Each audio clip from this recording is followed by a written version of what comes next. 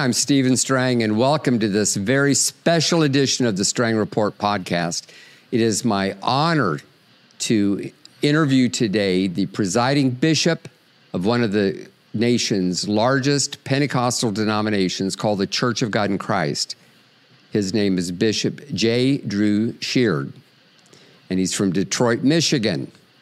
And I've known several of his predecessors. I have experience with the Church of God in Christ going back to the 1980s. And it's a great denomination with a great history. In fact, it was founded in the late 1800s by Bishop Charles Harrison Mason, and he actually received the baptism of the Holy Spirit at the Azusa Street Revival 10 years after the denomination was formed, and actually brought the whole movement into Pentecost. I think it's a very fascinating story.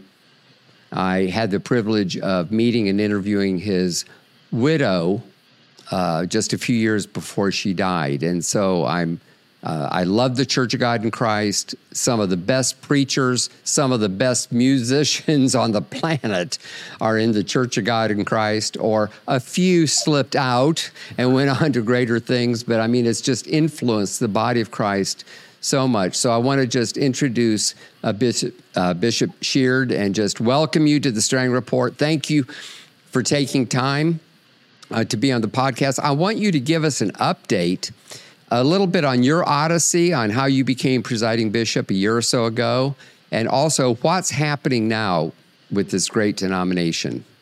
Well, thank you, Brother Strang, for even having me on this, and we certainly praise God for you and the work that you're doing in the body of Christ. Back in November of 2020, we were slated to have our annual Holy Convocation, but due to COVID, we couldn't have it in that year. In that convocation, we were to elect a presiding bishop. Of course, our leader, the presiding bishop emeritus, Bishop Charles Edward Blake, had decided that he would retire. And we were slated to have an election in November of 2020, but due to the fact that we did not meet, we decided to have a virtual General Assembly where the election would be held. And that happened in March of 2020. What would Bishop Mason have thought of that? Do you think he could have imagined that? Of course, the Church of God in Christ was long before the radio, the television, everything else. I mean, it's amazing what technology is allows us to do now. Not only do I think that Bishop Mason never conceptualized that there were a lot of members of the Church of God in Christ presently who couldn't conceptualize that. So it was a matter of growing, and sometimes growing causes some real pain. I was a victim of growing too fast and had pain in my knees as a youngster. So our growth caused us to merge and forge ourselves into the future of technology.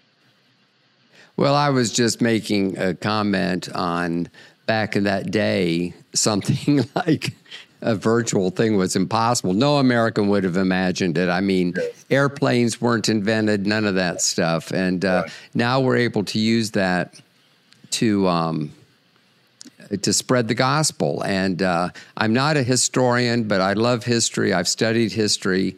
I've studied the history of the Church of God in Christ. And if I'm not careful, we'll spend the whole time we have together on history. But let me just mention this one comment. We remember that Dr. Martin Luther King Jr. was assassinated in Memphis in 1968. Yes. And Memphis is the headquarters of the Church of God in Christ, and there's a great auditorium sanctuary called Mason Temple, and it was there that Martin Luther King Jr. preached his famous sermon about how he'd looked over to the Promised Land, and it was the night before he was assassinated. Nobody would have known he was there for other reasons. It wasn't an official Church of God in Christ function, but someone allowed him to use that, and so that's a footnote in history that I think is something you can be very proud of. That's probably his second most famous speech after the one he gave in Washington, D.C. about having a dream. But anyway, enough history. We'll be back. What is happening? I know that you've got many great churches. We've mentioned Bishop Charles Blake, his church, West Angeles Church of God in Christ in the western Los Angeles area. I've been to it many times. I've been his friend.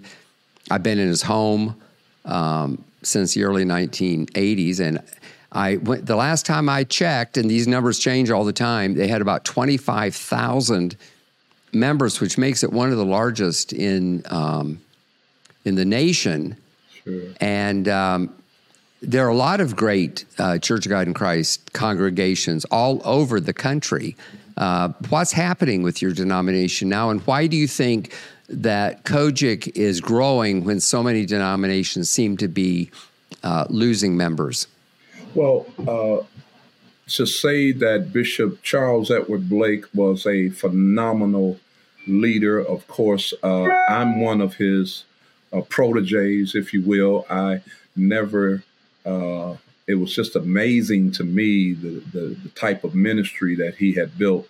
And of course, I went to Los Angeles and stood in line to get in West Angeles to just observe what was going on. At that time, I had a very small congregation in Detroit.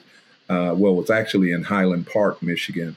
And I went home and changed the structure of my church and the structure of the service and mimicked Bishop Charles Edward Blake's service.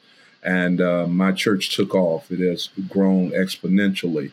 But the Church of God in Christ, because of what we are, we advocate that we're led by the Holy Spirit and lifting up Jesus. And of course, the Bible says that Jesus said, if I be lifted up, I will draw men unto me. There's a certain thing that which I want to commend you, Brother Strang, charisma, that what is that emanates from our Lord and Savior Jesus Christ. That's that drawing power.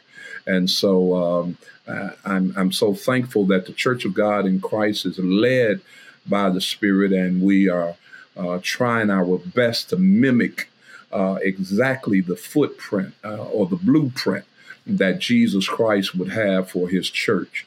And so people are attracted to the Church of God in Christ because of that charismatic services that we have, and the charismatic preaching and singing, and just the foundation of the Word of God that we preach.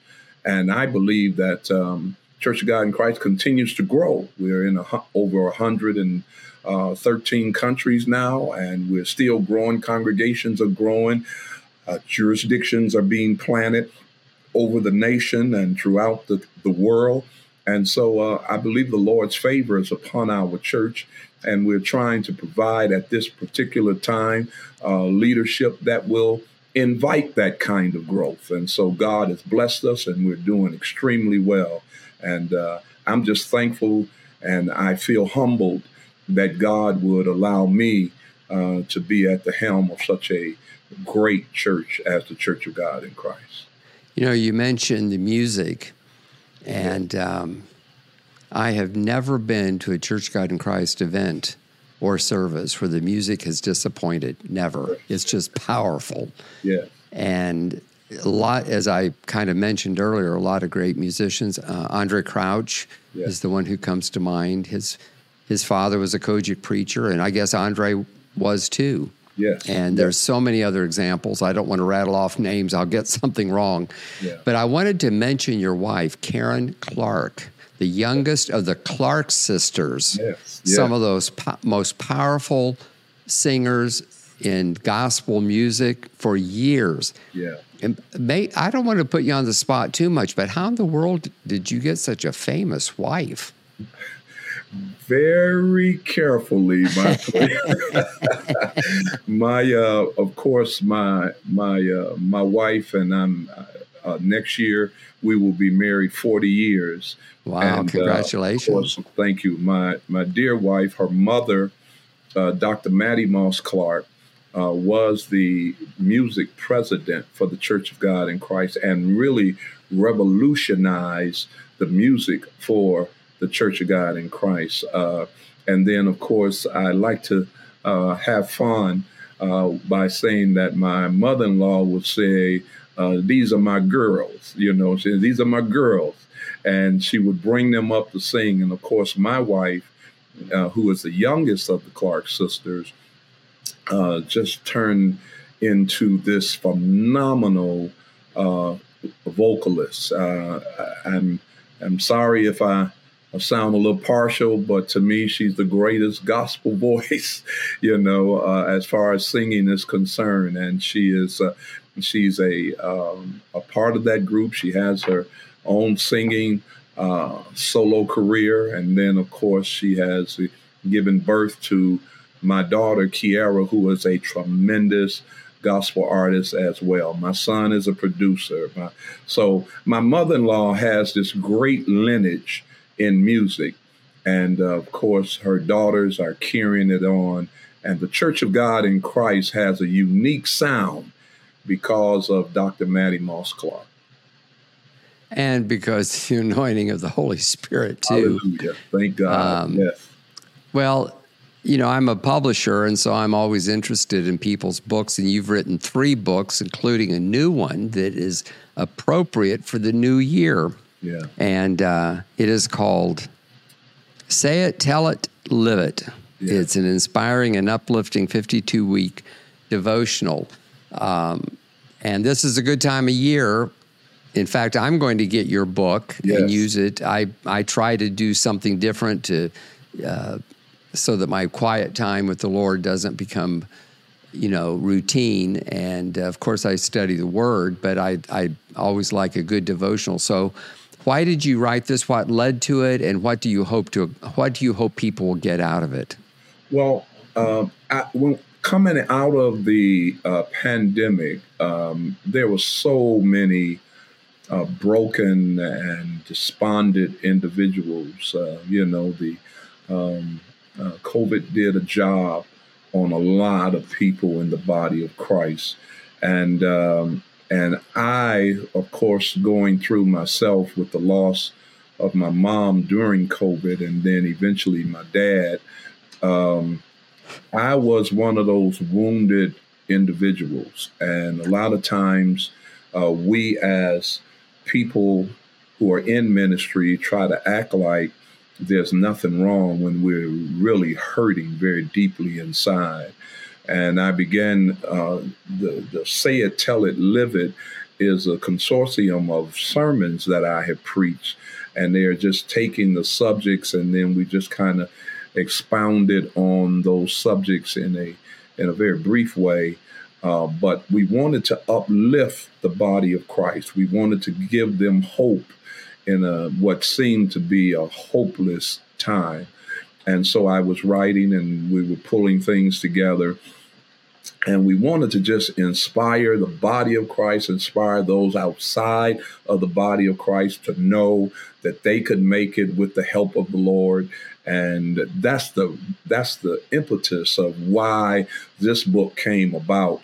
And then to do it on a weekly basis. Your walk with God cannot just be done on a once a month thing. It's got to be a continuous walk. You need continuous strength. You need continuous inspiration. And so that's what this is all about, to keep us walking and to help us to get stronger and become greater soldiers. And then as we start saying this, internalizing the word of God in ourselves, then let's start speaking it to people around us. So we're supposed to be a witness of the Lord Jesus Christ. And then it moves further than that, because a lot of times people can't hear what we say for seeing what we do. And so we admonish them to live it. So say it, tell it, and live it. And so that was how that came about. Well, that's a wonderful philosophy, and I just encourage people to get the book. We'll put it up on the screen. You can go to Amazon.com. That's probably the easiest way. But you also wrote 2 other books. So why don't you just briefly, when you're on Amazon, you can get all 3. Yes, and notice how I just kind of enjoy pushing books. Thank you. Tell us about your other 2 books as well. Well, my first book, which is called "Hang in There," and that's my my line, my tagline. And whenever I talk to people on the phone, or I end up saying "hang in there," or if I text somebody, I end up with "hang in there."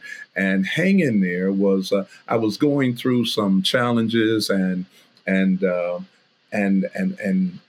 Lord spoke into my spirit, saying, "You're not the only one going through." And so I began to think that, I was on my way, I guess, up the escalator in my religious life. And a friend of mine said to me, he said, turbulence is the price you pay for flying high, and that stuck with me. And so "Hang in There" is a book about keys to becoming empowered, resilient, and successful during turbulence. And it's some great things in that book. And then I had a situation where I almost lost my wife in, I believe it was 2000 and maybe one or two. My wife had a blood clot that threatened her life, and wow. I was going through. I was writing a sermon out of Micah, I believe it was, and I was talking about how Micah said, "How long, O Lord?" and I was having issue with doubt, and I called that next book "About with Doubt," and it's resisting the temptation of silent disbelief, because I couldn't get up publicly and say, "Lord, what are you doing?" Da da da da da. I had to fight that thing on the inside, because after all, I'm this preacher of this large church, and I can't seem like I'm having doubt. So it was a silent bout with doubt. And so I wrote it because I know that there are many people who have those issues with doubt as well. Well, as all of us do, as part of the human experience. I know I'm going to get those books. Yeah. They seem very valuable and very important and very timely. So go to Amazon.com and check out Jay. If you just put in his name, in fact, I've done this, J. Drew Sheard. Yeah. And Sheard. Yes. And they pop right up. Yeah. But we have a few more minutes, and I want to talk about one of the very most important subjects, especially when I talk to leaders such as yourself, and that's the issue of vision. And you mentioned earlier that you considered Charles Blake a mentor, and I would say it's in a distant kind of way, I considered him a mentor too. We were celebrating our anniversary of Charisma, which happened to be August 5th, 1975. Can't believe it was that long ago, but it was. And I found out, because I was with Charles Blake, that he was 40 years old on that day. So it's easy for me to remember how old he is. So he's a few years in front of me, and I just admired him because he's a major leader. So let's say that you're mentoring men, which you do, and you're sharing them about vision, the vision you have for Kojic, the vision you have for your own ministry, for your own life, for your own family. And as people begin the new year, in which we tend to set resolutions and think about goals and things that we should think about all year long, but we don't, what advice would you give them about vision? Well, I believe, and I sincerely believe this, that every individual has to come to a point where you acknowledge that God will be first in your life, and your main objective should be not to do anything purposely that would cause God to be displeased with you. And so as you live that life, you go through life and you're paying close attention to dotting the I's, crossing the T's, and making sure there's a proper punctuation mark at the end of every sentence.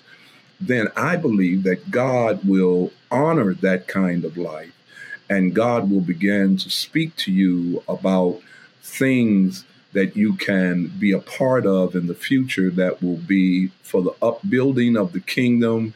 And not only that, but for the upbuilding of individual lives. I think that we as leaders must first take an interest. If we don't have an interest in people and people being better, then we're not really leaders. And if people are not following us, if we look around and there's nobody following us, we're no longer leading, but we're just taking a walk. So we have to be very careful that we That's look a good expression. Yes, we have to taking a walk, not leading. Yeah, you know, a lot of people, they call themselves leaders, but nobody's following. And you're not leading, you're just taking a walk. We've got to be able to inspire people.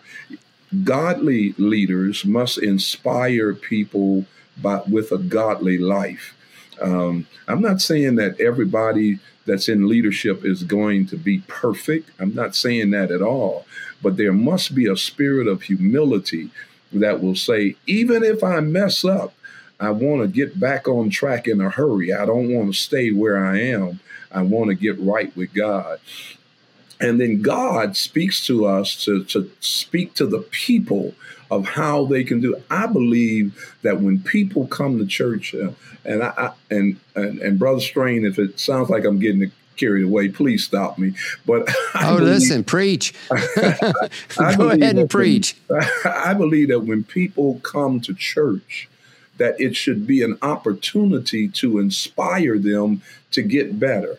I'm not in favor of people coming to church getting beat up. They get beat up on their jobs. Some people are getting beat up in their homes.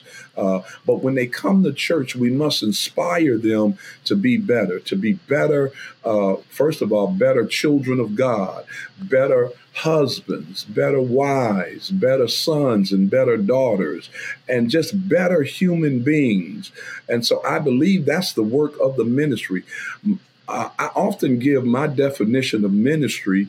If my definition of ministry is meeting the needs of people, if I'm not meeting the needs of people, I'm not really doing ministry. So thank God that He equips me to meet their needs, and their needs are vast. You know, because sometimes, I'm sorry, sometimes we got to pay rent. You know, sometimes we got to buy groceries. Sometimes we got to buy clothes for those who are following us. And then sometimes we just got to give an encouraging word. But whatever we do, we must meet the needs of people if we will do ministry. That's what Christ has called us to be. I'm sorry, I kind of got off on my porch over there. Well, that's important, and it's good to be reminded of that. And I just appreciate so much you taking time for your very, very busy schedule, running this denomination with 6 million members. I can barely imagine what that's like. It's one of your key people told me that there was a certain amount of debt and you paid off all the debt. Yeah. You know, that's very important. Not only for denominations, but each of us needs to try to be debt-free. We tend to buy into what the world says about you need to buy, and it's easy to buy on credit, and you don't have to pay it off until a long time from now. But no, especially as a new year's coming, one of the goals people need to make is getting out of debt. And you're right. Leaders need to lead the way, and you certainly have led the way in so many ways there in the Church of God in Christ. Yeah. I want to encourage people to share this. especially if you know someone who is interested in this ministry. They, of course, want to see this interview, but also there's a lot of people who don't know about the Church of God in Christ who need to. So I encourage people to share it. If you don't already subscribe to the Strang Report, I encourage you to do it. Hit the little bell so you'll be notified when we're on live on Tuesdays and Thursdays at 4 p.m. Eastern Time. We want to make a connection. The subscriptions are continuing to go up. And the Strang Report, we cover everything from controversies like what's happening in Kansas City right now with the International House of Prayer to ministries like this. I recently interviewed another denominational leader, but also authors. Once in a while, a celebrity. I had Dennis Prager on not long ago and Glenn Beck. So really, you need to subscribe so you don't miss any of our Strang Report podcast. And in the minute we have left, I want to give the last word to Bishop Sheard to just encourage us. Well, thank you, Brother Strang, and thank you so much for inviting me to be a part of this. I consider it a high honor, and I just want to say to the people as we're coming to the end of this year, and especially to those in ministry, I want you to know that God is calling us to do ministry on a much more intense scale than perhaps we've done. We're coming through this pandemic, and the theme for the Church of God in Christ that I have given the church for the coming year is we've got work to do. We've got work to do because we need to work on our churches. We need to work at getting more souls in to the kingdom of God, and we need to make sure that we're doing all we can to be a light in the communities that we're in. Let your light so shine so that men may see your good works and glorify your Father who is in heaven. Thank you again, Brother Strang. God bless you, and thank you for the work you do to the body of Christ. And thank you. And I'll just say amen to what you said. It's so important. I thank my viewers and listeners for tuning in. Tune in again for another episode of the Strang Report on the Charisma Podcast Network. God bless you.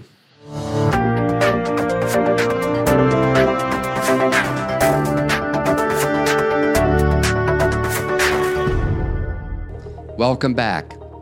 Do you ever feel discouraged? Do you need hope? The world is so upside down that even if you believe there's power in the Holy Spirit, sometimes you need to be reminded that greater is He that is within us than He is in the world. My new book, Spirit-Led Living in an Upside Down World, was written to give you hope, to remind you of things you know, to explain spiritual truths that you didn't understand or maybe have forgotten. I draw on my decades of covering the worldwide move of the Holy Spirit to give you examples and stories of great men and women of God, from Jack Hayford to Catherine Kuhlman, and many others, explaining spiritual gifts and telling stories of victory in the face of trials and temptations. I wrote this book for you, and I want you to read it. It's easy to read, with lots of practical stories to help you. It is not a theological treatise on the Holy Spirit. In a way, it's a self-help book, looking at the spiritual side of life. So if you long for more of God and to experience the power of the Holy Spirit and the power to rebuke the spiritual attacks in your life and boldness to stand for God when the cancel culture wants you to sit down and shut up, then my book, Spirit-Led Living in an Upside Down World, is for you. You can find the book wherever Christian books are sold, including Amazon.com or mycharismashop.com. Remember, the Holy Spirit is here to help us now and for all the days ahead, no matter how upside down the world gets. Enjoy the book, and God bless you.